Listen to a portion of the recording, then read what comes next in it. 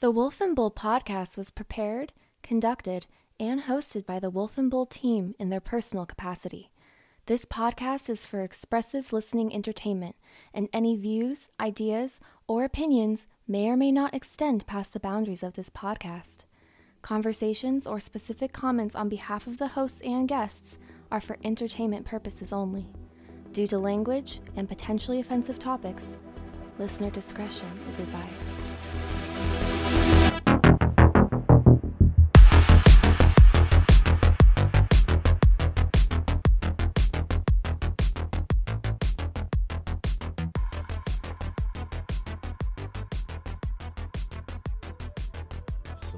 Tired of someone, not enough sleep, not enough caffeine. I don't know. I've had caffeine today. It's definitely, I've had caffeine. I feel like I should preemptively start the sponsorship because I'm that tired. Welcome to the Wolf and Bull. This is sponsored. We're sponsored by an unnamed energy drink that hopefully will one day sponsor us. Wouldn't that be interesting?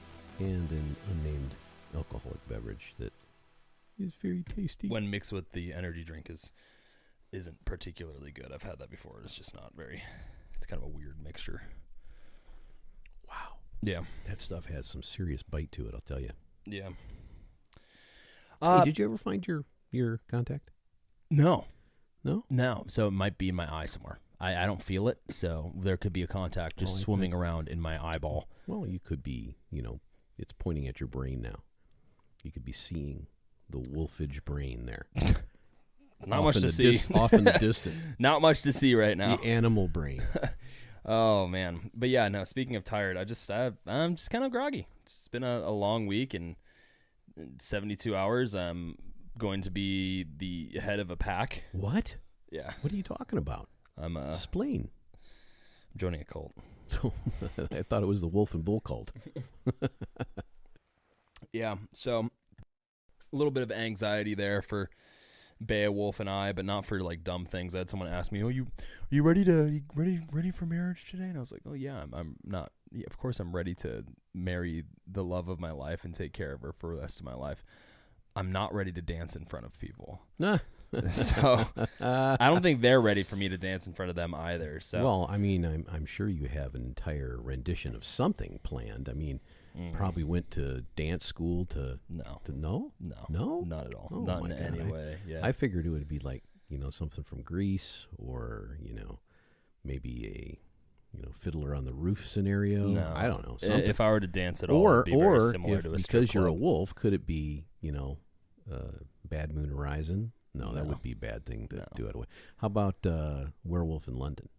That movie scared the shit out of me when I was a child. Yeah. Oh my God. Of course, you watch it now and you're like, It's so dumb. those animatronic wolves are kind of creepy. Well, that and Silver Bullet. Like, I had a major issue when I was a Bullet. child. I don't remember Silver Bullet. You didn't see Silver Bullet, No. the Stephen King one? No, I missed that. Yeah, He's that got one. so many. He really does, and they were all really bad. Every until single recently. one of them has a clown in it somewhere. You know that, right?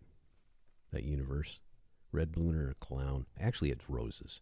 Really? If you read his different in the books, yeah. Well, they got to filter. It's the same universe, right? So they got to filter something through all of them to reflect back on the whole Tower series, which is very interesting too. Yeah. So I got through six of those books. That's about all I could get through too. Yeah, he lost me at the one where he started writing about the. For anyone who's read Stephen King's Tower series, he lost me at the one where he started writing about Susanna. Susanna and Lost me. But wasn't that Susanna and the Wolf something or another? I I think there was a wolf in there. You should go back to that. Now No, I'm too busy reading the visualized version of Dune. Dune. A comic book. I read Dune when I was 13, maybe 12, 13. Did they have books back then, or was it we had papyrus? it was on stone tablets. Oh, okay, I had to gotcha. turn them on stone tablets. Wow, that's The spice. the Spice The Melange. Spice Girls. When you say the Spice, I think of South Park and the Spice Melange, the episode where they're trying to steal Tom Brady's poop. Oh my Yeah, God! that's the one does I think everything always revert to Poop, yeah. no, Everything not does. just to poop, but to South Park. No, poop. it just reverts to poop. South Park reverts to poop. Speaking of, where the hell is their continuation of the newest season? It's been a year. Where are you at, South Park? No, they're not canceled. They're not. They're No. just And by canceled, I mean they're still under contract. By the way, we do have to retroactively go back to the last number 13, right?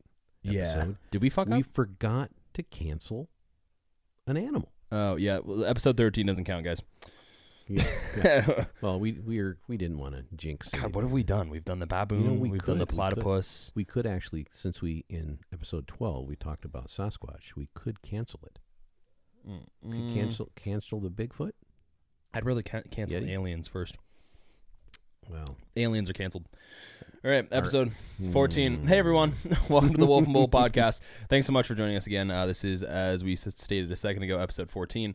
As a quick reminder, if you haven't done so already, go back and listen to our other episodes. They're all great. I'm saying that from a very biased... Yeah, I'm saying it from a biased position. In the last episode, the Bull, Beowulf, and I discussed the company, the corrupt company Theranos, or as Beowulf likes to say, Theranos, and their empty shell of a CEO. Actually, didn't we have the actual Elizabeth Holmes on with us at one point? Yeah, we did. Man, she is just as terrifying in person as she is on screen. Is that going to be part of your nuptials? You are just as terrifying in person as you are on screen. Yikes. Would not go well, I don't think. Also, if you happen to like the podcast, go ahead and share it. Leave us a 5-star review on Apple Podcasts. We are on most podcasting platforms. Yeah. We're still kind of new, so there's some stuff we're still putting together and working on. This is done in our spare time. So give us a follow, give us a like. It helps in building our ego, really. It helps in making us giant narcissists. Some of us need our ego built. Others are like already there. If I could standing give my on ego top of a hill. Yeah, you're glistening in the yeah. distance. I mean, you've been standing there for 14 you know, weeks. Anybody that gets into one of these podcasts right now will hear something like that and go, "What in the hell fuck is are he they talking about?" Yeah, you've been standing there for 14 weeks. My knees are kind of getting. You a stone bull? Bull stone. Well, I could. You know what I ought to be this week? A Minotaur bull. Yeah, no, that's fine. I approve. Fictional. I was gonna say a bull shark, but I guess a Minotaur bull is bull shark cool. No, you're the Minotaur bull. No, I like the Minotaur bull. You already picked. Yeah. Okay. You're stuck with it. All right. Good. Oh man. So what's the news of the day today, my friend? I'm just prepping myself. That was an awfully big sigh. I'm kind of worried about it. It's not. It's just the news is just stupid, and I'm looking at it right now, and I'm just like, do I really want to talk about how dumb this is? All kinds of things today. Well, this one, yeah. Well, I mean, we just came out. This just came out today. Bill Cosby is absolutely innocent. So does that mean Jeffrey Epstein killed himself? A question to ponder. Everybody, just take 5 seconds and ponder. 1, 2, 3, 4. Okay, pondering. I know. He didn't kill himself. I know Louis C.K. is totally innocent then in that case, and so is Harvey Weinstein. Well, everybody's innocent, and so is until Jeffrey Dahmer and Ted Bundy. Ted Bundy's innocent. And everybody's innocent until somebody in the kangaroo cart. You know who isn't innocent though? Who? The Juice. He's not innocent. Well, he wrote a nice book saying, I'm what guilty. I would have done is if I did it, actually, I would have done it this way, which means I couldn't do it because... Oh, my God. I would have sharpened the knives. Now, let me see. That was in 94. 4. 1994 is when he got in a Ford Bronco and started racing all over the place. I remember because it was the very day I moved to Diego. And but I remember that like it was yesterday. Unfortunately, you do not. Yeah, I was 2. You were like I was 2. You were in the den with the mother wolf. No, I was roaming around the forest at 2. Were you? Yeah, just lost in the forest, eating garbage and watching Red Riding Hood go by. Yeah, because climate change. Okay, well, let's get into the news. Oh my God. Hello. I am the Wolf, and I have the news for you. The Delta variant, the version of COVID primarily sponsored by and put into motion by a similar-sounding airline, Delta, is on the march. Delta? It's like the Delta variant. Force? Or an alluvial Sigma, plane? Alpha, Delta. Well, you know what Delta really means, don't you? Depending. It's the airline. They released. Oh, it released a is. virus. They did. Well, hold it. That goes right into the chemtrail thing. We can go, that's you know what? obviously where it comes from. Corona chemtrail. It even kind of rhymes, you know. We're gonna get banned. Delta. We're gonna go from being canceled to banned. Well, you know what Delta really means. All it means is change, correct? Or an alluvial plain like the Mississippi River Delta. Yeah. Well, that's nice. It's You change are over you time. are It's full change over time. of information. So what they're doing is they're putting a variant in there that covers all variants, right? In other words, Yeah. COVID Delta means COVID change. Really, COVID that didn't change, COVID that changed. What is it? How did it change? Now you're getting too How did it conspiratorial. change? You're getting too conspiratorial. Conspiratorial Alex just means it changed. Well, the What CDC director came out yesterday and said that anyone we who's believe vaccinated, everything that person says. well, they said right? anyone who's vaccinated is protected against the Delta variant. So this is purely the MSM just making things up now. Didn't she say before that she was just very concerned? No, she didn't use concerned. What was it that she came out and she's got a big worry? She can't sleep at night because. Do you remember this? She was crying on TV. Yeah. Well, according to the very trustworthy and Oh no. utmost respectful Oh, no. and unbelievably Is he back in the resourceful studio and with us? factual mainstream media. Oh, I thought you were talking about. No, he's not making an appearance. I'm going to get lung cancer or throat cancer if I keep talking like that. The Delta variant is a highly infectious form of COVID, first detected in India, and now it's in 85 countries. As opposed to the other version of COVID, which wasn't highly infectious? It accounts for 1 in 5 cases that are currently in the United States. So no, but how many cases are there right now? So, I'll get to it. That gasp broke my windpipe. This is apparently news. Honestly, there's so many things I could have paid attention to, but I'm picking this thing because it's so freaking dumb. Los Angeles, the epicenter that is Mayor Garcetti's own fascist regime, Los Angeles. is now encouraging everyone to mask up again. Even those who are vaccinated. We're going right through it, guys. It has been 19 What the months, hell is and we this? are continuing the cycle of dumb. That's what we're doing. Mask up. In other words, wear a fence around your face that doesn't block anything. I think everyone just wants us to go to space so badly, like subconsciously, that Well, we all want to wear space suits. I did hear, though, that to protect us from the vacuum of space, we're not going to have to wear helmets anymore, space helmets. We'll be able to wear masks. Just not a gator, though, because gators won't work in space. Just okay? open your mask. Just open the mask. Make sure. Just if you're right to there. protect yourself, die. Okay, well, look, I don't want to be a major asshole, but California is probably the dumbest possible place to live, full of the dumbest possible people, full of the dumbest possible situations where the largest amount of really dumb people get together collectively and procreate. And there's not a law against this. It is ridiculous. And you can see it right now in our policy. It is really I think dumb. there is actually, going to be a procreation law coming out real soon. Okay. An Xi oversight Jinping. committee. Yeah, well, I mean, they did it over there, right? Aren't we okay. following in the No, footsteps? Well, you'd like to say that we are, but I doubt it.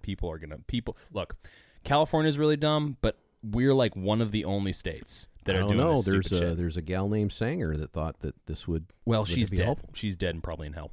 Yeah, I bet she is. So just to give some people who are probably, either criticizing me or not in agreement with how I think this is really stupid, the highest death toll that California has experienced, and I did some research here. This is according to just Googling it because the CDC now throws it up on Google. You can literally just look it up and they'll tell you what the average death toll is. So there's been a few spikes here and there, but the highest 7-day average happened in January of 2021. Mm-hmm. Generally, we've kind of 100% tapered off. The 7-day average for the entire state as of this week is, wait for it, 36 people Deaths per week. out of what's the population of California? Approximately 40 million. 40 million. Not accounting people who are undocumented. 40 million. Well, then it's 50 million in California because that's about Supposedly. right. But therein lies a very interesting subject too, because you got to remember that the way overall that the death rate is counted when it's a contribution death. This is not. They don't fucking know. That's my point. They have no idea. So these numbers from January last year, this year, current 7-day average, all those kind of things are contribution factors to Mhm. COVID, which is basically saying from a analytics point of view is that if you had COVID when you died, it's a contributing factor, and thus it's going to be ranked within the How did Bill pass?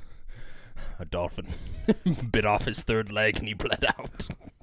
He But had he had COVID. COVID. Though, He had so COVID, He so died we're- of COVID. We're not going to list that in the dolphin murders. I mean, you know what's so surprising to me about all this is we are now so desensitized to how dumb this is that people either are keeping their mask on because it makes them feel comfortable and they can somehow sit on and that top still of goes on. Well, a lot. they think they can Absolutely. sit on top of a pedestal and judge everyone around them from a moral perspective of, oh, you know what, I'm a good person, I care about others because I wear a mask. And then you have fucking hicks who are just coughing and yakking all over everyone. Well, you know what you're talking about is the sneezing, coughing, and hacking and stuff, which is very interesting because one of the downsides of the whole mask culture that it's turned into now is that it gives you a false sense of security. You walk around with these other people that are, oh, there's a cough, there's a sneeze, and there, obviously there is a protective factor when wearing a mask. If somebody is sneezing and coughing, that does dissipate some things. But if you believe that you can go out in public now with a mask on and 70% or 80% of the people around you don't have one on, somebody coughs and everything, and you're protected from getting something from that, you're dead wrong. Well, let's not, because look, this is a topic we're probably going to continue to talk about. Oh, yeah. And I'm sure there's going to be multiple episodes where we're just like, hey, remember that one time when everyone lost their fucking minds? I remember 50 years ago. Yeah, exactly. So, I mean, I get what you're saying. You're right. And everyone who is not in agreement with me, obviously they have different thoughts on things. Which, by the way, is part of the Which reason is for fine. doing this.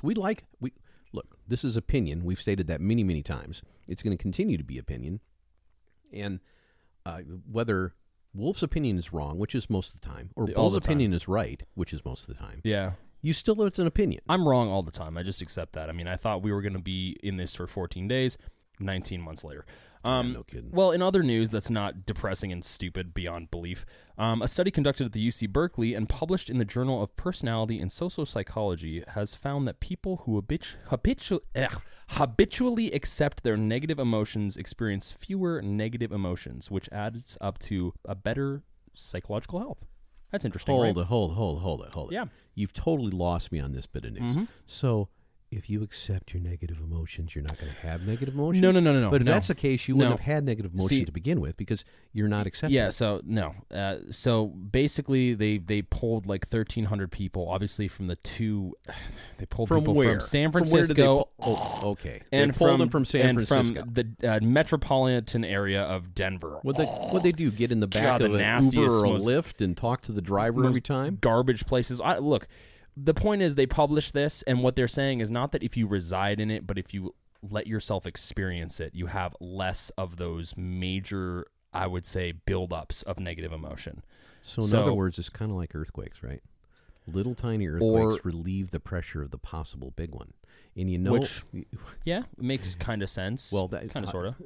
having the background in geophysics that I do, I use that analogy because there was a belief back in the 80s when I can't, damn it, I'm aging myself again.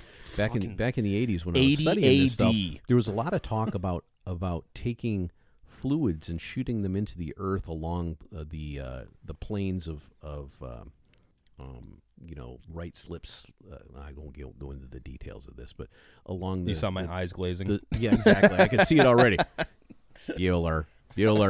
But anyway, but my bottom line is they used to think that they could push fluids down into these earthquake zones and relieve the pressure from the possibility of having large ones. The problem is that's kind of stupid if you think about it. Well, you're relieving friction, you might pop the big one. I guess the point that they are making, and I think there is some semblance of logic to it, even though obviously these studies are of fucking flimsy and nonsensical, is if you try and hold yourself in a suspended state that you're not naturally accustomed to being within past a certain point, it's not healthy for you. It's like forcing yourself to be angry when you feel sad. It's good to feel things. I understand the point that their argument is basically saying if you're frustrated, if you're sad, if you're angry, obviously, I don't think they're recommending people lash out, but I think they're saying feel the emotion, experience the emotion, accept the emotion, don't judge yourself. But because wait a sec, go ahead. And the reason Finish your thought on that. the reason I say this is because the difference between you and I, my generation is comprised of like 80% narcissists, and so 80% narcissists are going to go through life thinking that they have to always be optimistic. Very rarely in our conversations do I ever sit down with you and say, no negative thoughts, no negative this. Well, and that's a very extremes. but that's a common thing in my generation. And so if they're taking actual Is it polls, really? yes. No negative space, safe space, all that bullshit is the most common nonsense online and in this real whole life. safe space stuff is avoidance, is But what you're that's- saying. So that's my And that's point. what they're saying. Yeah. Don't avoid it. Sit in it. Exactly. Understand what it is. But I think the alternate side of that, I know we don't want to go off into too far of a tangent on this, but the alternate side of it is that these people want to experience something that they're having an emotional response to because of a decision they've made to respond to something emotionally negative. Yeah, but So why can't you back this whole premise up one step and say, okay, something bad's happened to me, but do what I did. My generation. Let me tell you what my generation did. Yeah, but my generation said, yeah, something shitty's happening to me, and I realize it's shitty for me, but I also realize in the context of a bigger picture than me, it doesn't have to be a giant picture, it doesn't have to be a universal picture, worldwide picture. It could be a picture just a slightly bigger circle than my own, Well- says that my level of priority and importance on this negative thing is nothing compared to the other person that's going through X, Y, and Well, Z. lest we not forget the generation prior to you and maybe some of your generation also picketed and rioted against the government in the 60s because of Vietnam, and now they're teaching in schools, and we have the same problems. Look, So- I don't want war and destruction and death Sure. any more than the next but person. I guess my point is, and this is something that is ever changing. I see psychology, medicine as a fluid situation. It's not static, it's dynamic. So when we talk about things like this could change next week. But nice one, dude. That was a wolf. The wolf. The bull is mating call. But I guess my point is they have a point. I don't think that I do you think should they have a point. Yeah, for they sure. shouldn't reside in it. But if you don't let yourself feel certain things, it obviously will bubble up, and I it's think, not good. I think my point to this point is that the way things are presented today are to fill. So here's the way a lot of research is done. I have a premise. I have an end result that I want, and I'm going to put the statistics together in such a way and write it up in such a way that it moves toward what I thought in the first place. Yeah, data. Instead it's of that, fungible. the problem is instead of that, real research done by real ethical scientists and psychologists and everything else, they say, okay, here's one premise. Here's what I think ahead of time, but I'm not going to try to fit the statistics into that. Yeah. I'm going to try to be open-minded about all the other 20, 30, 40, 100,000 other possible explanations, and I'm going to let the statistics drive the answer instead of let the answer drive the statistics. But why do that if nothing matters and everything is a simulation? Well, I was programmed to say that. Yeah, exactly. And now into our scheduled topic. You know why it's scheduled, right? Simulation theory, because it's all predestined. That's right. Everything. Everything's predestined. And Yeah. We have no free choice. Okay, Apostle Paul. Is it Apostle Paul, or did that happen before or after the road to Damascus? It happened after, when he said he was predestined. Saul didn't. Yeah, he was too busy killing Jews That's exactly and right. Christians. Actually, Jews. But that was part of the plan. Yeah. Freaking, what am I saying? Christians. That was when Constantine came into the picture, so everything was like Jewish before. I don't think they had a Um, word called Christians in the early days. I think it was called, if I They remember call them correctly, Christ followers. That's all. well, they or call the them. way. If I remember correctly from a theological, I think the term The was way? actually. Yeah, I think that was actually a term. I could be wrong. Don't check me on that or quote me on that. All right, You- so we're going to talk about simulation theory because everything is fake and nothing is real, and we're all robots, and everything is just comprised of bits, I beep boop, think- of numbers. I Beep, think boop, this is beep boop. this is a wonderful thought experiment. It really is. The question is it more than a thought experiment? I think it's a thought experiment that has been spawned by a culmination of technology and influence from society that has made it interesting. I think if we hadn't gone the way that we had gone traditionally, and obviously to our listeners, we'll preface this, we'll give you context, but if we hadn't have gone the way that we have gone technologically, through wars and through changes in society, I don't think this would be interesting. I think because before this, is destiny was the argument, before this, what was Before simulation theory, or the idea of simulation theory was the idea of destiny, predestination right? of some kind, right? And through theology and some other context, which I believe you have some background and understanding of, right? A little bit, yeah. I wouldn't say that I'm an all-knowing theologian, even though I can speak relatively competently about some of this stuff. So, simulation theory is an interesting and a rapidly growing in popularity idea. There's a long philosophical and scientific history to the underlying thesis that reality is an illusion. Now, this skeptical hypothesis can be traced back to antiquity, for example, to the butterfly dream of, I'm gonna butcher this name, Zhangji, or the Indian philosophy of the Maya, or in ancient Greek philosophy. Another name I'm going to butcher, Anaxarchus and Monimus, likened existing things, Anarchus, yeah. Existing things to a scene painting and suppose them and to resemble the impressions experienced in sleep or madness. Which is really interesting to me that kind of thing was proposed, in that we're likening that to the idea of simulation theory in today's kind of vernacular, today's understanding of things, because it's really an interesting thought. Well, I think the reason it was like that originally is because most things back then were seen through the ideas and visions of dreams, or experiences of dreams. So when people would say, "I had a dream," like at that time in existence of humanity, people had no fucking idea what that was. They didn't know what was happening in their brains. They didn't know today. that was. I'm sure you've had dreams that you remember, exactly. and you're like, yeah. Like, that what the hell? doesn't fit into any kind of worldview or reality I've ever known. How did you think of that? Yeah, but at least we could have. Did you? Well, but at least at that time, today, we can conceptualize that we thought of it, right? Because prior to today, and maybe 500, 600 years ago, even maybe earlier, people than that, believe those were placed in you exactly. instead of something that came from you. Exactly. Yeah. So, I mean, it's something that a lot of people are. I mean, people still talk about it today. I had a dream. It means something, like dream reading, all that nonsense. It's all. I hate to spoil it for people who believe it. It's bullshit. Sorry. I used to. It's fun. I used to tell your soon-to-be spouse, she would tell me about some kind of funky thing that she was dreaming about. And she'd, "Oh, Dad." Whoop. Oh, I shouldn't have done that, huh? Dad. Oh, Master Bull. The wolf has children. The bull, you mean, have children. Oh, sorry. The wolf doesn't have children. Dear God, I hope not. Does the wolf have children? Oh, no. Is there something you'd like to tell me? No, God, please. 5 more years. Yeah, right. I said the same thing, and 11 months later, boop. Let's Beowulf. No. Anyways, she used to tell me these different things, and I would say, "Well, that's obvious," and I would Well, you also dressed up as Santa Bull during Christmas. What are you talking about? Yeah, exactly. Huh? All right. Well, just to continue, a version of the hypothesis or simulation hypothesis was also theorized as a part of the philosophical argument of René Descartes, who famously stated, "Cogito ergo sum," or "I think therefore I am." Right? Yeah. And then obviously Aztec philosophical texts theorized that the world was a painting or a book written by Teotl, or their version of God. So this whole premise or idea of like predestination or simulation theory has been around for quite a while.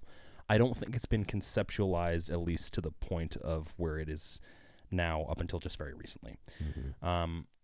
I'm skeptical, as are a lot of people. At the same time, I think simulation theory or multiverse is all the more. It's just as plausible as aliens. I think that the trouble we have today is that we've realized as human beings that nearly everything we can conceptualize could be viewed as some sort of reality. Yeah, but the problem though is that's a little bit pseudoscience. If you could put, yeah, it is just a tad. Because if you can view multiverse, you could easily say that one of them. If you could, there is the important part, right? I get what you're saying. Yeah. But as soon as you start thinking time in general, you got to be able to think about time and how it branches, how it can change, how decisions made in the linear time frame that we're living in, how it can alter based on everyday decisions. Yeah. So if you give that credence at all, you start to realize that if you go down. If we're in this reality right here and we're going down this trail, in this time trail, you and I are both in it. We're both sitting here, we're both talking, but we made a decision to talk about one thing versus another. You can easily visualize how, if we would have talked about the other, a different set of circumstances would have eventuated, right? Yeah, but I think the difference, though, and this is where I guess it gets really difficult for people to conceptualize, and really difficult for me, because I understand what you're saying, I follow what you're saying, and I think that you're right from a philosophical perspective, but at the same time, that train of path has never, unless multiverses or thing, has never occurred, because we never went down that path. So what's interesting about the simulation hypothesis is that if this is the case, then the whole bunch of things that we believe when it comes to the laws of science, when it comes to theology, everything is going to be going out the window. Well, everything then is part of a program, right? And simulation hypothesis in general is regarding the entirety of existence, right? It's that the Earth, the universe, everything is in fact a part of an artificial simulation, such as a computer simulation of some kind. But interestingly, I'll just refer back to this something that came to mind earlier today when I was thinking about this a little bit. Back when I was in university, originally I was 18 years old or whatever it was. It was Plato's class, right? Yeah, but Oh, cool. that was directly before he took the Hemlock. Yeah. He was rough. kind of was abrupt when Some he, rough he was Monday. a good teacher. We had to sit in when he anyway. Yeah, he wore socks with sandals. Yeah, he invented socks apparently.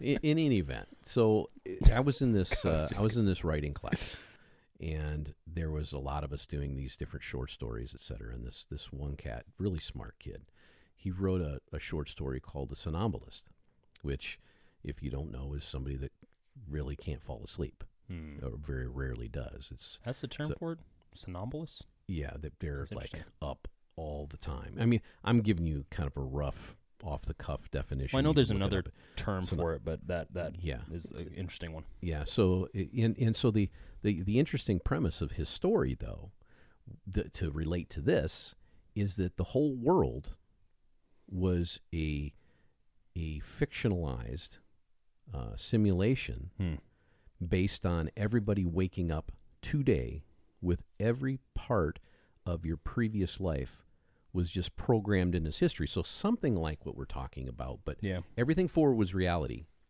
But everybody was basically woke up just now and already had their history programmed into them, except the somnambulist, because he never slept. Yeah. So it was very interesting. But that would be creepy as shit.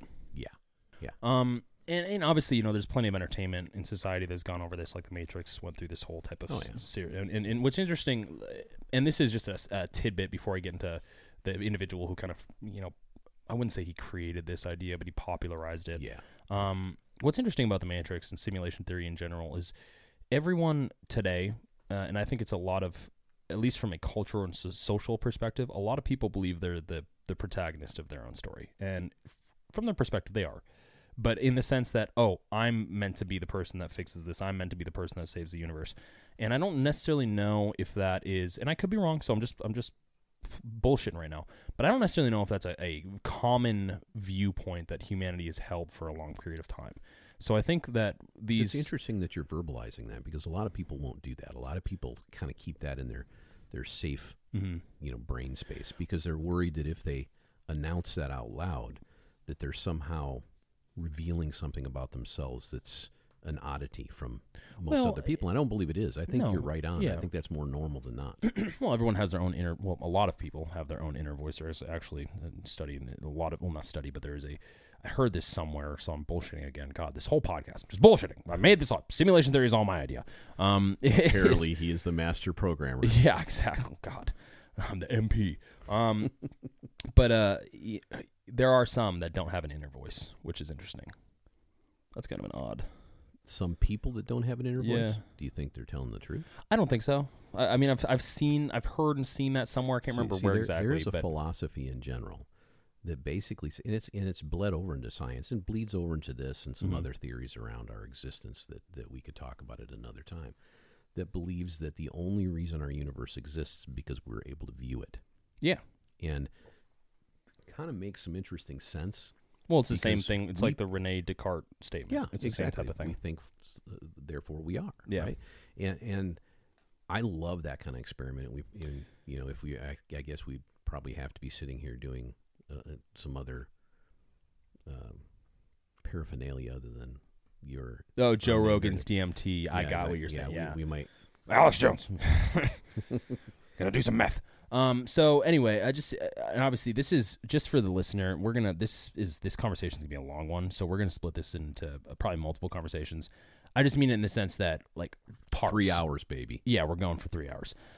So the real, simulation hypothesis was popularized by a Swedish-born philosopher who's been associated with the University of Oxford. His name is Nick Bostrom. He's known for his work on existential risk, superintelligence risk, human enhancement ethics. I wouldn't say he's on the bleeding edge. He talks a lot about existentialism. Yeah, I wouldn't say he's on the bleeding edge of some studies, even though I guess existentialism is kind of a new study. What I mean by that is the risks involved with like our existence supercomputers, in general. Bioweapons, right. like asteroids hitting the Earth, all that stuff. Actually, this kind of theory is an outgrowth of that thinking, really. Yeah, I would say it is. I would say, now, granted, there's also a lot of pseudoscience in a lot of people's opinions. I think that because of pop culture, is when it comes to aliens or when it comes to simulation theory, there's a ton of pseudoscience that's thrown into it. I like to take the position of things are more boring and mundane in reality than they are interesting and exciting, just because it keeps expectations low. And obviously, for all my alien friends listening and people who believe in the Jetsons version of the aliens, you can believe that all you want to. I'm not quite there with you yet. Well, if it's all a simulation, doesn't matter. Yeah, there's a lot. Well, here's the thing: there's some quandaries with the simulation theory that people have yet to reconcile with. And prep your buttholes, guys, because I'm gonna, and by buttholes I mean your brain holes, because I'm going to read Nick Bostrom's brain holes. Your butt has a butt. Your brain has a butthole. Paraphrase it. Don't read it. Just paraphrase it. Because it makes sense if you read the entire thing. Well, so okay, you're gonna lose every listener if you read the entire thing. Well, if they have a Unless brain, you they'll can listen. do it in his accent. He's Swedish. Actually, he doesn't have much of an accent, really. He really doesn't. I don't want to offend all the Swedes. I've watched a couple of things with him and Max Friedman, for instance. Friedman. Or did I say Max Friedman? Max Friedman. Lex Friedman's brother. Mad Max Friedman. What up, guys? I'm Max Friedman. I'm here to talk to you about drags. So many works of science fiction, as well as some forecasts by serious technologists and futurologists, technologists and futurologists. Sorry, I had an aneurysm there. Predict that enormous amounts of computing power will be available in the future. Let us suppose for a moment that these predictions are correct. One thing that later generations might do with their super powerful computers is run detailed simulations of their forebearers or of people like their forebearers. Because their computers would be so powerful, they could run a great many such simulations. Suppose that these simulated people are conscious, as they would be if the simulations were sufficiently fine-grained, and if a certain quite widely accepted position in the God, I'm butchering this. In the philosophy of mind is correct, then it could be the case that the vast majority of minds like ours do not belong to the original race, but rather to people simulated by the advanced descendants of an original race. So, that sounds a lot like the Bible to me, honestly. Well, the problem is there's always a leap involved in these things. The interesting part of this is if you think about the logical extension of computer power, okay, then, we're getting into quantum computing and all this kind of stuff, and we're at our stage of existence. We've got a lot of wild technologies that are ever growing and maximizing AI and super intelligence. All that stuff is coming at us fast. So things are changing rapidly. And so a great advancement could occur. But the interesting part of this, though, is that the infinite things are not calculable through finite methods. Yeah. And what I mean by that is that if you have, I don't care what the computing power is, it is defined by whoever created the computers. Mm-hmm. So there's going to be something at a minuscule scale of some kind that is anomalous. It's the Matrix black cat thing. Yeah. There's going to be anomalies. And for us to figure out if we're really in a simulation, what we have to do as part of that simulation, which we must be, right? Beep, boop, beep, boop. Exactly. We're going to have to look at the scales to find where the anomalous parts are. And things, of course, break down at Planck scale. Yeah. So And that's we have to be technologically advanced enough to see the technology at such a scale as to determine that we're actually not real. yeah. How's that for a mind bender? Well, and that would be, I mean, if we reach that singularity of technology, I would argue that we probably wouldn't be in the casings of meat and flesh that we are in right now. But here's the thing, though. Who says we're not simulating something else right now? We are every day. Mm-hmm. Scientists run through amazing simulations to determine everything from COVID vaccines to, how the mantle of our Earth works to where the next asteroid is coming our way. Yeah, they do it all the time. They run thousands and thousands Yeah. and thousands of simulations. Or how the last 25 years, So- Bill Clinton has been trying to simulate the fact that he didn't Bill Clinton spill he is a joy sim- juice all over Monica Lewinsky's blue He is, dress. I guarantee you, he's run every simulation of that whole event on all the things he could have done differently to get out of that. Could have swore you looked like I did not have sexual relations with that woman. So three. there's there's obviously some quandaries and there's some problems with this theory. There's a trilemma when it comes to Nick Bostrom's. We don't have a dilemma. We have a trilemma. So there's a trilemma when it comes to his suggestion. Trilemma or trifecta? Trilemma, which would be if just we're really in a simulation, trifecta of then if we difficult can options. figure it out, we can bet on horses and dogs and get the trifecta right. We won't have to worry about any of this shit. Well, here's the thing: is if it's a simulation, then we could logically also think that everything else would be possible, like multiverse, aliens, because everything is those just coded, a version of the simulation. Exactly. So that's if the they're whole point of coded- multiverse. Exactly. So if they're coded within all that, then that would So already if there be is a possible. real holographic two-dimensional existence, which we can talk about at another time, Mhm. if there's really that, Mhm. and everything is just a holographic projection, Yeah. then you can simulate that Well, millions and millions of times and come Exactly. up with multiverse. And this is exactly why this kind of trends into pseudoscience, because there's not, at least with a lot of things in this particular theory, there's not really a hard finite line of where the crossing of, because this is more a philosophical discussion than it is Science an always actual has a discussion. component of philosophy. Just a This one in tad. particular has a lot More of it. philosophy. Yeah, than, it has a lot of it in there. So, back to the trilemma, for those of you who, want to know what that is, it's a difficult choice from three options. There are three unlikely seeming propositions when it comes to the simulation hypothesis. The first one being the fraction of human-level civilizations that reach a post-human stage, that is, one capable of running high-fidelity ancestor simulations, is very close to zero, Mm-hmm. or the fraction of post-human civilizations that are interested in running simulations of their evolutionary history or variations thereof is very close to zero, or the fraction of all people with our kind of experiences that are living in a simulation is very close to 1. Right. So basically what he's saying with the first part of that argument, the number one part of the trilemma, is that our existence or other civilization existence don't get technologically advanced enough to actually get to a point to create simulation that would be something we are in. Yeah. And this could this goes back to the existential thing exactly. we're talking This about. could tie right into that, because and I've had this discussion with a myriad of alien believers, as I refer to them now, because it's very much a religion, a cult. That it's the same argument. How can you not believe in aliens?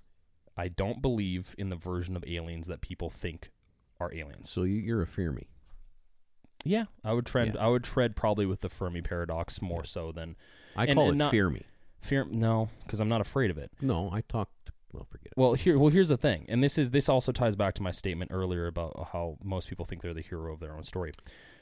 Aliens, simulation theory, there is very fine difference between those things when extrapolated on a large scale for all of population. There's a fine difference between those things and traditional theology. Well, you have to believe in aliens for sure to believe in simulation theory. Yeah, well, the aliens in that instance would just be us from the past. No, it would be us Or from us from the the future. Yeah, exactly. And we are the past, and we are a simulation of their past. Exactly. To determine. And here's the amazing thing. Do you read any paleontology stuff, archaeology, paleontology stuff at all? Whether you're talking about Jurassic Park or whether you're talking about anthropological stuff about Lucy in Africa or I can never pronounce all these. One erectus versus one Australopithecus versus Erectus versus Homo Limpus. erectus. Limpus. I don't. That's a bad joke, obviously. Olympus Wow, erectus. wow, God, that was actually a good one. That was Homo erectus and Homo I'm limptus. Okay, my timing is off. But my point is if you look at a lot of this stuff, we run thought experiments and now computerized experiments on everything from ancient DNA, fossilized information, to determine how ancient beings, whether they were part of our lineage or not, existed at that time. Aren't those just the same thing? But a very antiquated version of simulation? Yeah, well, the problem, and this is where things get difficult to understand for people, is in order for us to accurately, as you were saying a second ago, surmise that we are in a simulation theory and thus prove it, it has to be via our technology that is more advanced in our brains, distinguishable as a simulation as opposed to something that is indistinguishable to our brains. Right, and we only can view this from the context of what we know technologically. Yeah. Ones and zeros pretty much. Well, and that's the thing. So if we ever reach that technological singularity, the likelihood is that could be something that we do. Now, there are arguments, and I'll get into this probably, with how deep this conversation is 8 years from now. Well, but the second argument of this trilemma basically says that these civilizations get to a certain point and they're like, nobody cares about a simulation. Why would we do this anyway? Well, yes. That's basically what it says. Yes and no. Well, yeah, that's what it says. Now, and again, this ties so much into existential theory because, we're talking about this technological singularity is what we're discussing. Because if we were to reach that point of threshold technologically where, we can create something that's indistinguishable to us and to those around us from reality, then why wouldn't we go into a simulation? It would be beneficial as a species. We don't have to depend on these very frail bodies and organs. Right, and there's a lot of things that say that's the direction we'll eventually go because we're such fragile beings to begin with. Well, the problem then is obviously, the threshold of power that we have available, which would need an entirely new fuel source. Well, then you got to ask yourself, is it a simulation or is it just downloaded existence? But that would be a simulation. So the argument is if we could reach that point. But what's the difference between simulation and reality? That's why it's a thought experiment because it's the debate of if we can surmise that we might be in a simulation, then there's a possibility that we could be in a simulation, and if we are in a simulation, then technically everything could be a simulation. Right, and if you get into the Eastern philosophy side of this, this is the movement from one plane of existence to another, correct? Yeah. Or if you get into the northwestern side of this is just a version of nihilism that Antifa fucking shits about.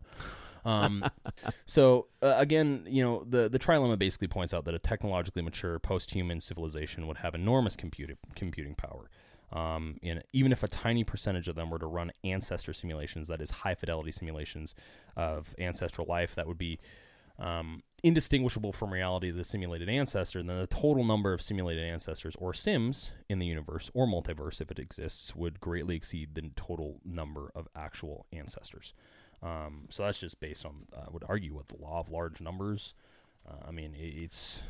interestingly, one of the ways to look at this, though, is to look at our current technology in VR. Mm-hmm. The rendering of VR generally surrounds only your immediate sensical area. In other words, what you can see. So as you're moving through the world that you're either creating or has been created for you in virtual reality, you're only able to sense within a certain distance. Well, here's the thing: is that's where it gets kind of interesting because there have been video games. I don't know if you ever I don't know if you ever saw me play No Man's Sky. No. So it's a video game that was created in 2017. It kind of flopped upon release because it was created by a really small team of developers that have been working on it consistently, and apparently now it's a good game. That game has, I think, in every single, and I could be wrong, so we'd have to look into this to make sure I'm correct, but every single copy purchased of that game for the players that play it is rendered differently for each one of them. And it is, I think, 17 trillion or quintillion something planets. Yeah, it's insane. Holy. Yeah. See, this is my point. This is my point. What's the term? Our technology... Procedurally generated.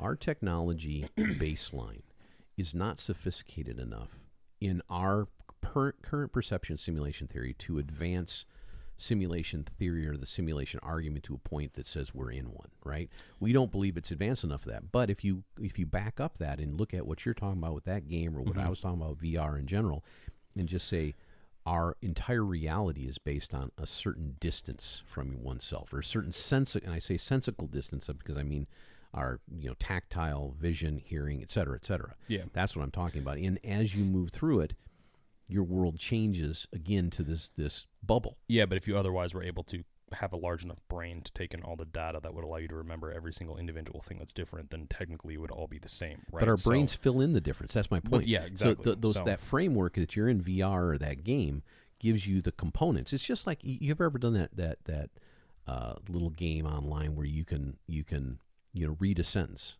and it's perfectly put together. It's easily to read, and then what you do is you jumble all the letters, and you just have the first letter and last letter of each word the same as the original, and you can read it almost just as well. And that's because never our played brain it online, but I know what you're talking about.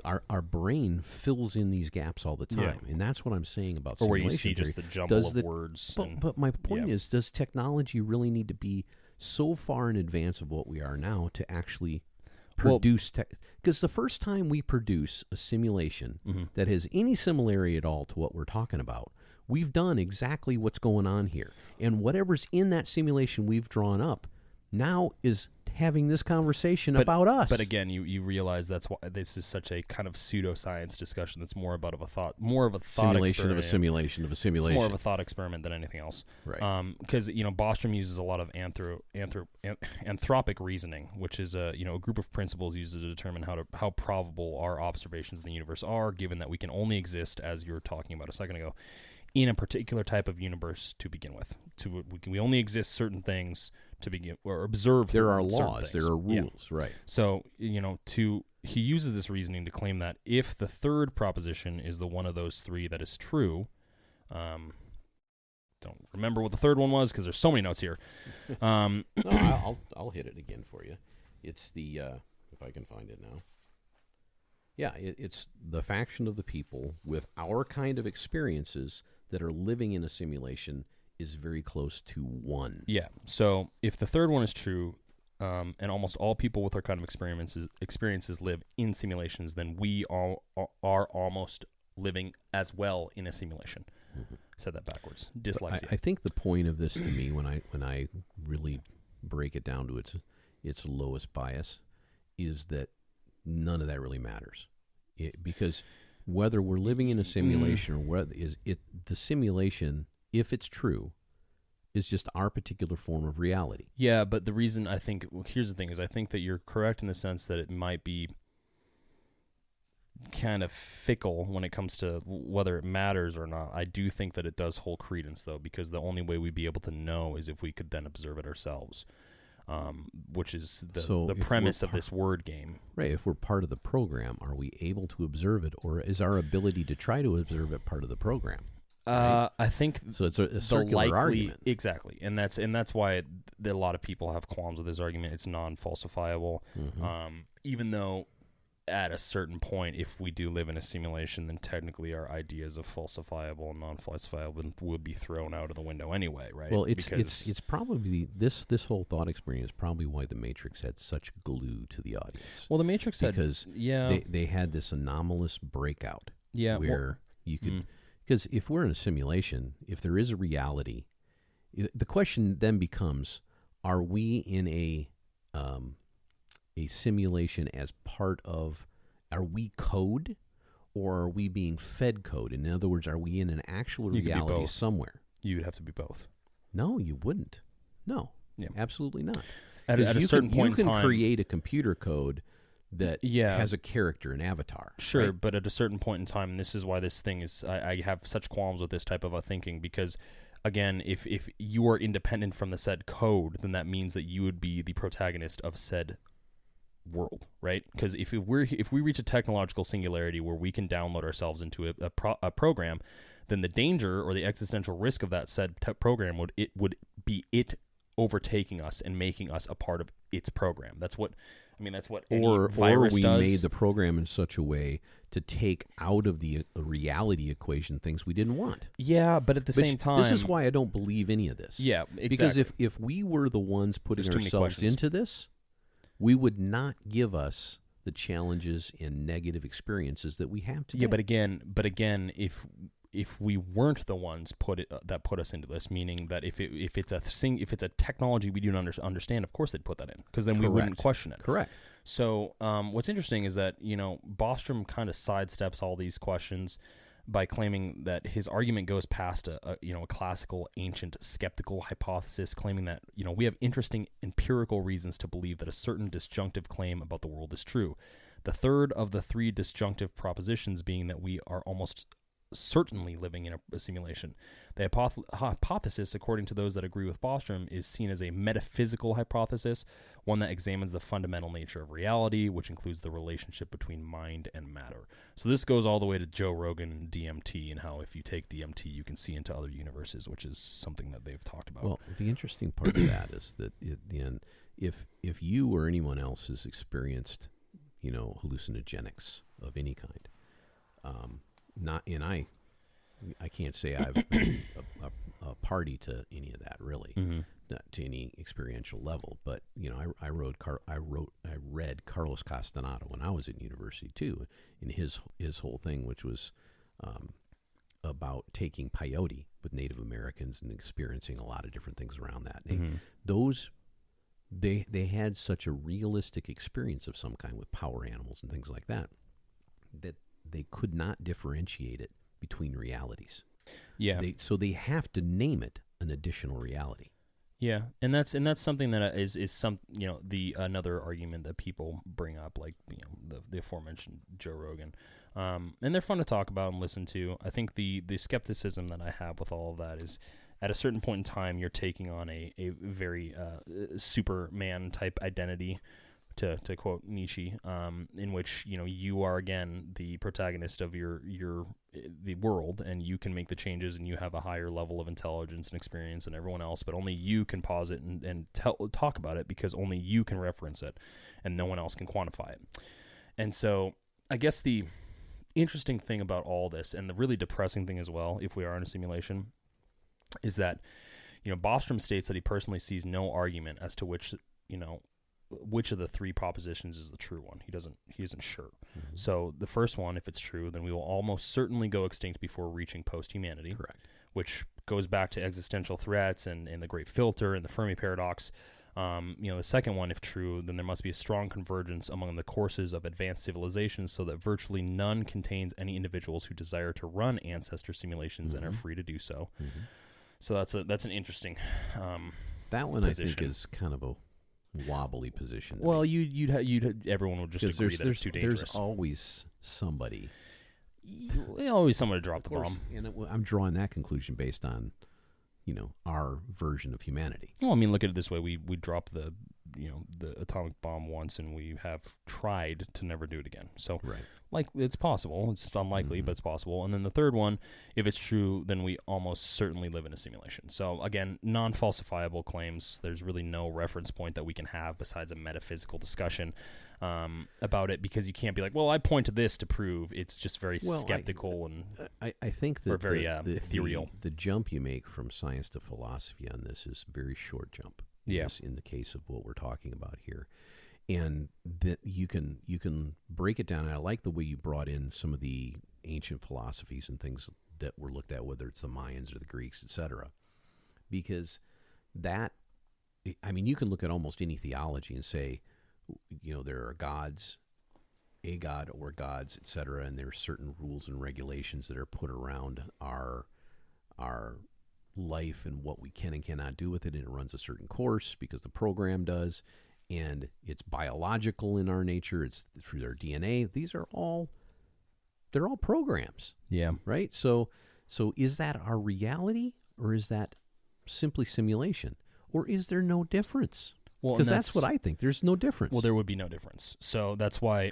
That's why this is such a difficult conversation to have with people when you're not actually thinking from a philosophical perspective, because just like as I stated a little bit ago about, you know, people wanting to be the main character, and me realizing, as much as it's not fun, me realizing that I'm only the protagonist to only my story, and it's unlikely that I'm the protagonist in anywhere else, because when it comes to the grand scheme of things, the blink of an eye timeline that humanity has been alive and will be around for, depending on whether we can advance or not, there's a lot of narcissism tied to that type of viewpoint when you're like, oh, well, you know, my world is the only world. And what's interesting is this, obviously, this whole simulation hypothesis has garnered a ton of criticism, because as with any pop culture phenomena, the scientists are like, what are you guys talking about? Like, you are blending the rules and lines of science with entertainment. And so, you know, cosmologists, or specific cosmologist, George F.R. Ellis, stated that the hypothesis, or a simulation hypothesis, is totally impractical from a technical viewpoint, and that protagonists seem to have confused science fiction with science. Late night pub discussion is not a viable theory. I think that's a hilarious art criticism argument, though. And I think it doesn't hold a lot of water, because all you have to do is look at our last 50 or 70 years of history, 100 years of history, and how much science fiction has become reality. I think the problem, here's where I might disagree with you a little bit, because I think you have a point when you know, people are saying, you know, it's unlikely, but again, I think we talked about this in a few other podcasts. There is very much a blending of reality with non-reality today, and I think social media has played a lot into that. I think people's higher levels of narcissism because of social media has played a lot into it. They're unwilling to acknowledge that they will end one day, and there is no answer or question to preventing them to doing that yet. We can talk about maybe it happening, but every human has an end, and even if we come to the simulation part of us being able to download our brains, the argument is we would just create a copy of ourselves. We wouldn't be the original. So our consciousness would go, well, but then the question comes into frame. Are you really copying yourself, or are you moving yourself? Right. You wouldn't be doing either. You'd be creating a physical version of yourself with an entirely new experience. Right, and every time you make a copy, you are not the same as the original, which goes back to what I was saying before about trying to find the discrepancies, the anomalies in the simulation, because that's what proves it or not. Now, what's an interesting thought, and that just popped into my brain, is not written in this fucking dissertation of notes, is, okay, well, you're looking for anomaly, and we are copies of the original. Anomalies could be disabilities. Anomalies could be, you know, mental issues. Anomalies could be because evolutionary differences. Well, you'd look at it and say, okay, I'm the person putting together this framework. Yeah. Why do I put in that framework people that have whatever, you name it, whatever ailment, whatever psychological or physical issue that's created this, why in the world would you create a simulation with that? Well, again, this all comes back to traditional questions that are answered and suggested when it comes to traditional theology. I mean, it's but there's an answer. Exactly. I'm talking about simulation answer. The answer is the same one we talked about previous podcasts with AI. Because once you get to a singularity, what you have is an AI capable of rendering additional versions of itself. Yeah. Or creating code, or creating stuff beyond what the human mind is looking to do. So that's the answer. Here's, I know this is getting theological now, but if you create a simulation and you write into the code that you're going to allow that code to make certain decisions of its own eventually throughout time, what you end up with is what we are. Yeah. With all the frailties and all the positives and all the negatives and all the shit involved. Yeah. Which I think is funny. And obviously, you know, people, there's probably agnostics and atheists that are rolling their eyes. Everybody's rolling their eyes at this point. But again, we're all trying to answer the age-old question, what are we here for? Sure. So when I see people roll their eyes, or I see people, oh, God, theology. Look, the question is merely just it's the same question being answered by something that is kind of similar. The only difference is you just don't like the title, or you're not comfortable with the title. And that's fine. Whatever. I don't care. I'm at a different stage than everyone else is too. At the same time, if simulation theory is the answer, would that be better or worse than a creator? I would argue or the same. Or I would argue the results would be the same, because humans are very predictable. Us Sims are very predictable in the sense that we would all lose our fucking minds and we'd all start attacking each other and we all become cult-like and nonsensical and dumb. What would the simulator do? He'd push the ball, he'd roll out the code, and then he'd go do something else. and then he'd go do something else, and he'd come back and check it. He'd go, Nah. oh, you know what? We need to Check. we need to throw 40 days of rain into this thing. No, You know? and here's the thing: is I think I get what you're saying, and I think that a lot of that, when it comes to the Old Testament, is very specifically culturally I related. understand that, and I'm this is all part of the thought experiment to me. I guess my argument is probably that of a very much more laissez-faire situation, which someone created something, so creator in this instance, just not to offend all of the agnostics and atheists, the creator created something, and then they were like, okay, cool, that's good enough to handle itself, I'm going to go do something else. Well, anybody that says there's been nothing that creates anything can't answer the final question, because there's always a final question, right? What created no that matter thing that what. created nothing. Exactly. There's always that final question. Which again, there and we'll always have that. I don't think that's ever going to be Can't go away. found out. I don't think it will ever be found out, just purely because the purpose of existing for humans, in large part, outside of experiencing things like love and pain and anger and emotions and doing great things and adventuring and all that, it comes down to creativity and curiosity. If those two things are removed from human life when it comes historically, then purpose is out the window. Well, so you asked what our purpose is, why we exist, all those kinds of things, and I'm not here to answer that. You got to answer that as an individual. Everybody listening out there has to look inside themselves and outward to the people around them and decide what is important enough to give you some semblance of an answer to that, right? Some purpose-driven life, right? Mm-hmm. But the context that I look at in terms of not purpose but why would be the code itself.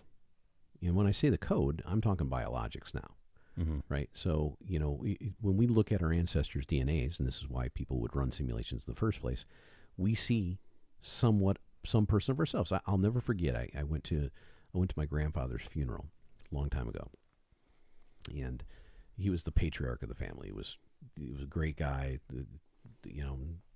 Died sooner than he should. All those kinds of platitudes that I could say about him. But I remember my dad standing up. It was the first time I'd ever heard anybody say this.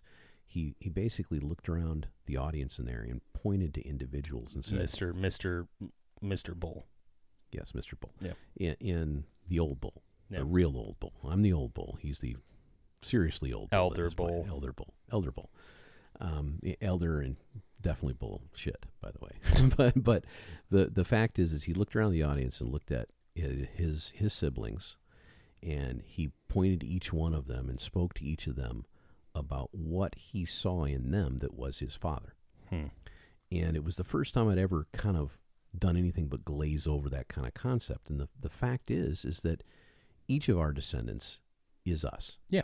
So the question is, as you said earlier, all of us go away, all of us die. Do we really?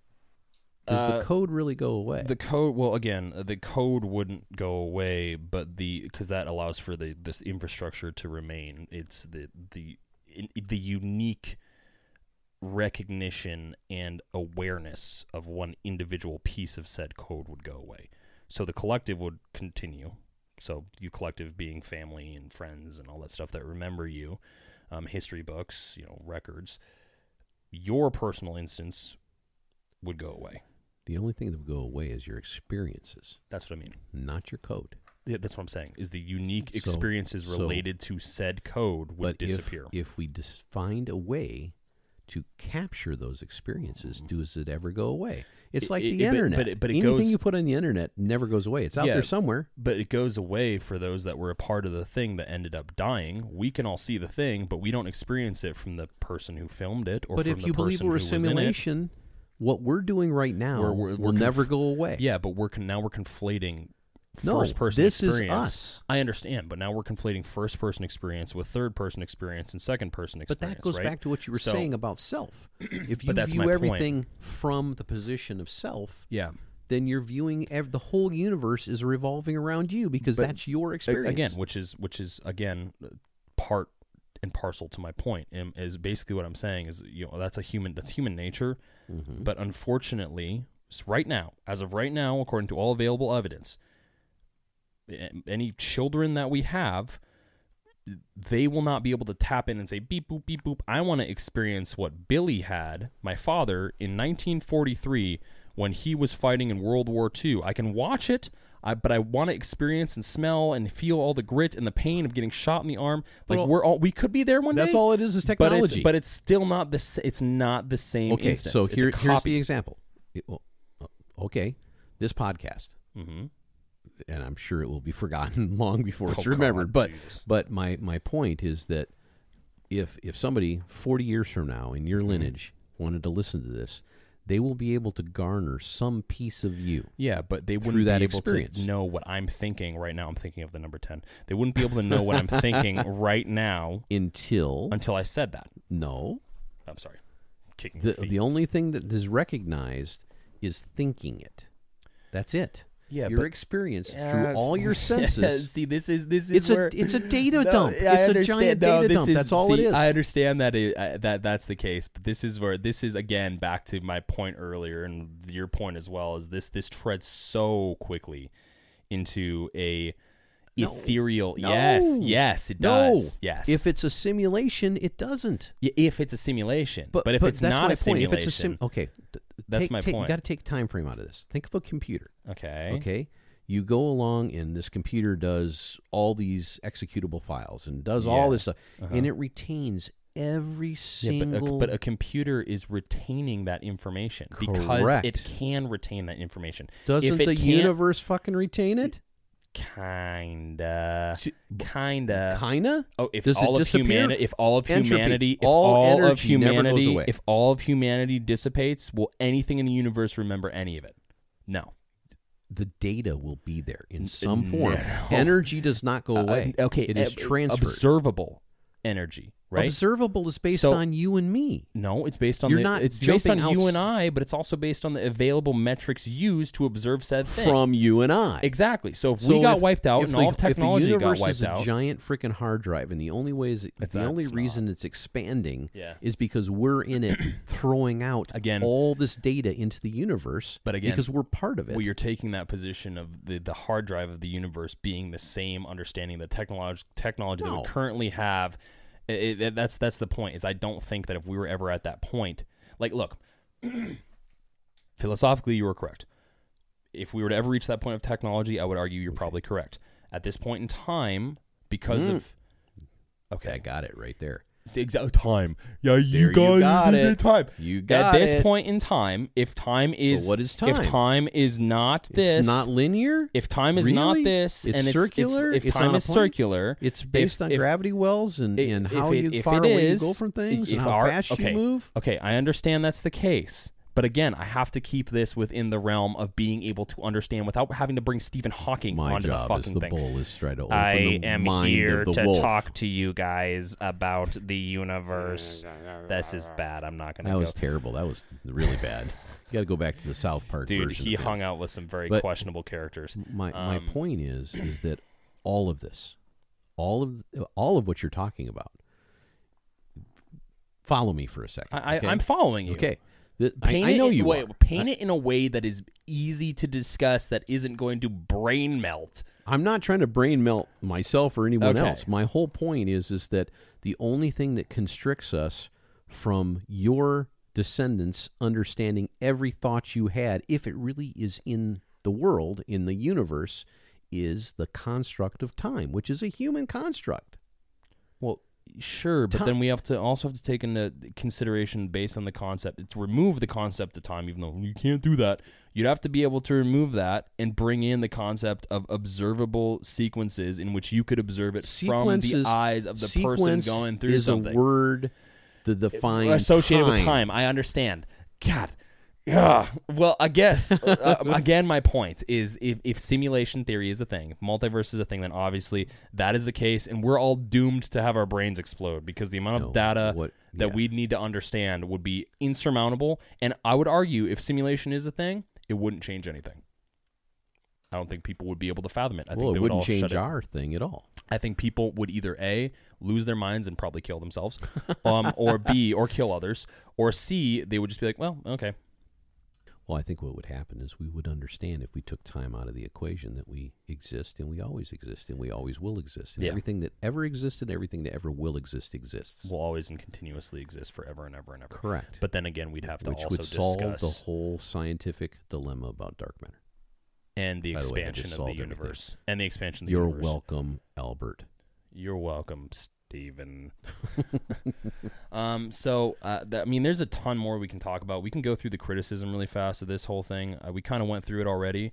And obviously, again, I want to remind the listener, we're going to have a part 2 of this because I think Bull we and should. I kind of put together 2 separate things that correlate. And it'd be really interesting to dive into this a little bit more after this quick break. And we're back. Anyway, criticism. You know, Bostrom, as interesting as this is and as fun as it is to banter about this, there's a lot of criticism associated with this whole premise. In a lot of ways, as I said earlier, it's non-falsifiable. Mm-hmm. It's difficult to conceptualize. So, you know, a lot of philosophers disagree. They propose that perhaps Sims do not have conscious experiences the same way that unsimulated humans do, or that it can otherwise be self-evident to a human that they are a human rather than a sim. So our discussion, you know, a little bit ago before the break was kind of that. We were able to rationalize, like, hey, maybe we're not in a simulation, or what if we are in a simulation? Like, I am me, you are you. Like, what is life? We have these questions that if, you know, some Sims, if everything was a sim, wouldn't be able to have questions for. Now, granted, I don't necessarily know if that's the best criticism. A lot of these criticisms seem almost as flimsy as this philosophical the problem with the problem with this thought experiment is there's when you brush things with such a broad stroke, it's so easy to just claim involve portions of it. You know what I mean? And being a critic is usually a very easy thing to do because you can, especially critic of solid things that look like facts, you can pick out some item and say, I criticize your view of this one item. But when you look at this whole thing, and I mean, simulation is, as you said earlier, unfalsifiable. Yeah. I mean, because you wouldn't be able to, unless you could get down, like I was talking about earlier, to the Planck scale level, which in our particular version of the simulation is so small that you could identify anomalous behavior in the universe that would show us that we're not what we think we are. Which is kind of weird because that means the program figures itself out, right? Or it means the program's degrading to some degree. Well, and if you're really a copy, all a copy is a degraded version of the original, right? So it'd be, I mean, it'd definitely be interesting. I mean, I think that, again, as I said a little bit ago, I think they would, either a lot would change or some people wouldn't give a shit or it would just totally... Well, it wouldn't change our lives one bit. No, because there'd be nothing that you could technically do. And I personally believe we're not. You know, I think that it's interesting, and the reason this kind of philosophy comes out is because we view things so narcissistically. We revolve everything around ourselves. You can just look at science over the course of the history of civilized world and notice that everything originally revolves around, you know, whatever country you're in or what planet you're on, et cetera. And as soon as you broaden your view of things, that changes. Or if you're American, it's from, you know, whatever country that you think you're from, even though you're born here and you're a citizen here. And that's an entirely different set of nonsense. But that's only part of this particular. Morons. Well, that's why we're going down this road, because we're in a simulation that's requiring these nonsense. Yeah. Well, you know what's interesting, and you're definitely probably of the category of the individuals, of scholars who just kind of categorically reject this or slightly I wouldn't say you're uninterested in, but there's a lot of individuals who are uninterested in anthropic reasoning.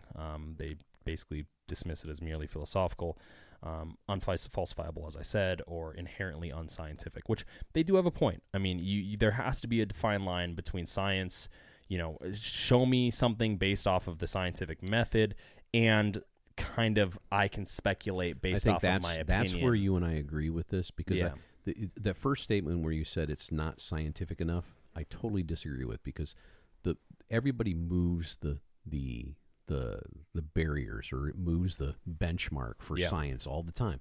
Throughout history, it changes all the time. We used to call things that are magic in the past science now, and the things that we think are magic now will be science in the future, et cetera, et cetera, et cetera. Yeah, but Yeah, and that's something always to be aware of. I think that particular statement falls kind of within that very gray scale area that people tend to fall into. Of, the believe it and dream it and believe it and it will become reality. There's some partial truth to that. There's also a bunch of bogus to that, depending on your variances of belief on that level. Interestingly enough, cosmologist Sean M. Carroll argues that the simulation hypothesis leads to a contradiction, and I think this is probably the best argument against it, in my opinion. If we are typical, as it is assumed, and we are not capable of performing simulations, this contradicts the arguer's assumption that it is easy for us to foresee that other civilizations can most likely perform simulations, which kind of a complicated way of going about it, but I think it's a good argument against it. I think that's a good argument if you believe we're at some technological barrier. In other words, to me, there's things can get more and more complicated. They get more and more granular as we learn more and more and more. The information, world that we live in gives us that predilection. But the idea that you can't break out of that, I think, is wrong-headed. I think that... Yeah, kind of. But again, we got to be careful with these things because much like anything, there are levels, there are thresholds that, due to certain laws of the universe, that we cannot, at least right now, and obviously time... universe? I know, I understand. But I'm trying to conceptualize it based on an understandable, outside of just random blah, blah, blah. Like, I want to try and conceptualize it that's understandable. So, obviously, it would be nice to think that there are bounds that we could always reach eventually and that we'll get to a certain point eventually, and that could very well be the case. Now, I'd probably argue that, I'd argue we're already there. Yeah, but... we just create these things at a much lower level than we're talking about. Yeah, but again, the question I think then is the threshold of where that would take us, because we create them at a much lower level than where is the end goal of that. Because if I create something that allows me to compress data to such a high level that I can put, all of the world's databases into one singular small chip, well, let me ask you that seems... what is science really about? It's about hypothesis running to experiment, empirical data, right? Yeah. And in the way these things are determined, the way our next level of scientific understanding goes is through experimentation. Yeah. And the best way to experiment is to take the time equation and condense it. And the best way to do that is to run simulations. We do that every day with computers because they run particular simulations much faster than our lives, right? And that's one of the arguments against this, by the way, is that it would take too long to understand. Well, I think what's interesting, too, and I think I'm not sure if physicist Frank Wilczek would agree or disagree with you, but he raises a pretty important empirical objection, which I changed my mind. This one's probably a better objection to the simulation. Am I going to have to shoot this one down, too? The laws of the universe have hidden complexity, which is not used for anything, and the laws are constrained by time and location, all this being unnecessary and extraneous in a simulation. He further argues that the simulation argument amounts to begging the question. Is that the appendix argument? Hey, wait a second. Due to the embarrassing question of the nature of the underlying reality in which this universe is simulated. Okay, if this is a simulated world, what is the thing in which it is simulated made out of? What are the laws for that? So I think he makes a good point in the sense that you'd have to be able to determine those things empirically before saying, yes, we are in a simulation. No. Yes. No, yes. Not at all. That's the appendix argument. What is the appendix for? We have no idea. We've evolutionary don't need it anymore. Well, it's just a dangling participle, right? So if we don't need it anymore, we don't have any his argument basically says there's all kinds of rules, physics rules in the universe that aren't used for anything. Point, but that again, are not used for anything. Did you hear? Hold it. Wait a second. He didn't use it for anything. What do you mean it's not for anything? But again, why is there a rule? I understand your frustration with this, and I might align with him a little bit more than you'd like, just primarily because, not in the sense I don't believe those things have purposes, but in the sense that humanity has been around and will only be around for X amount of time. We may never figure out what those purposes are. So in relation to us, if we don't figure out those purposes, then they truly, based on our perception, don't have a purpose, right? So if we never get to that point of being able to transcend what we determine to be humanity and reach that Nietzsche level of a superhuman, then to us, he is correct. Now, granted, it is a cynical view and it is a very constrained view, Well, here's the thing you got to think about, though. Number one of the trilemma, right? The number one of the trilemma is you can't reach a point where you're technologically advanced enough to create these simulations in the first place, right? Which is The why this is existential thing. unfalsifiable. Well, it's unfalsifiable, but what if we're actually in one? Again, And the only way we get blown out of existence is if the programmer decides to. That's that. This all comes back to, and for a lot of people, if they look into it enough, all comes back to the same type of reasoning and logic Right. that was traditionally, suggested by Constantine and Jesus Christ and Muhammad and the Buddha and Siddhartha Gautama. I think it's which I think is the same. I Buddha, think it's Sarabia. much more plausible, at least from our own human viewpoint, not my personal, but human existence in general, to believe that we're in an actual reality, in an actual timeline, Yeah. and that we focus not on some of these bigger questions, but what's on right in front of us. Well, Because we can't even get around our own nonsense these days. Well, and you're right, and I think that the real problem with all this, as it is with aliens and entertainment and social media, is just a different form of escapism. I want the programmer to write in dragons again. But again, that's my point. Is I think the reason this is so attractive to maybe my generation in particular, because it's very, like shows like Rick and Morty and shows like Family Guy and hell, even South Park have played with this idea, because there is a desperate desire within my particular demographic and generation to have a purpose. And when you live off the back of generations that have brought around a very, very, in America's version, a very wealthy time period, it's very hard to find purpose. And so people they gravitate, and then they generate their own worldview based on their own perception in order to make themselves feel better about their Right, inevitable demise. I think, interestingly, that to me, you've hit on one of the primary focal points that I think is missing. Let's just use your generation, because you like talking about that in that way. It's because I'm a It's narcissist. differentiated. Exactly. It's differentiated in some ways. And all generations have crossover, but they have this core belief system within a certain period of time, again, that you look at. And I think the challenge most people have is that our world is so full of information now. It's so big. We're talking about things across the entire universe. Yeah. Philosophically, scientifically, simulation, all these holographic, all these kind of things, which is wonderful to talk about and to experiment and to try to unpack in a lot of ways, to understand and to learn. But when it comes down to your purpose, you've got to draw a line around yourself. You've got to draw a circle of distance within, like we talked about the VR, a perceptual, sensical difference that you can affect.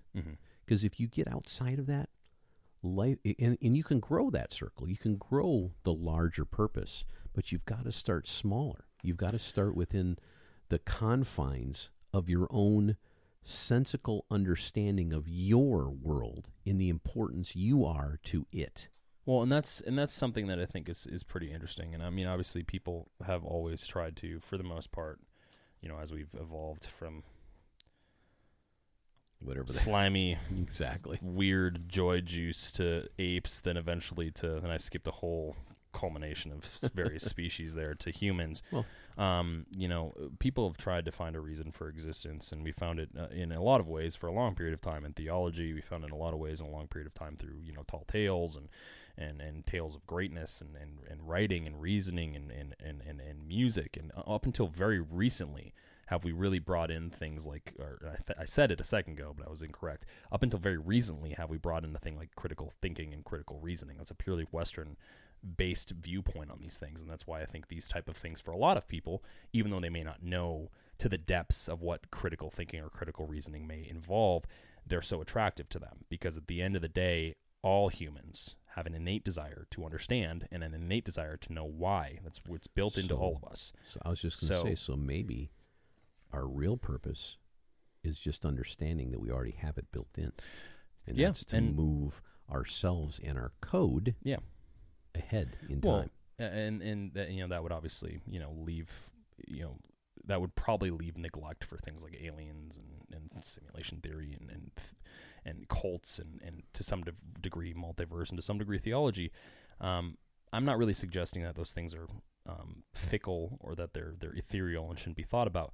What I am suggesting, though, is if you're a farmer and you need to make food and you need to grow your family and you spend all your time looking at the stars, you'll starve. Yeah, and I think that is a great point to end on, because it's all about priorities. It's all about what's important to you and the people around you. Yeah.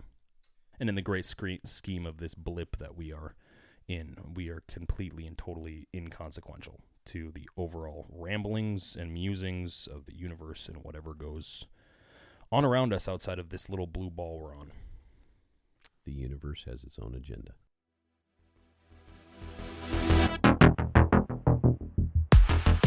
Hey everyone, this is The Wolf speaking, wrapping up yet another episode of the Wolf and Bolt podcast. We appreciate you spending your time with us, and we can't wait for you to hear our next episode. If you like what you heard, tell your friends and family, your neighbors, the local bartender, your doctor, your boss, and hell, you can even tell us.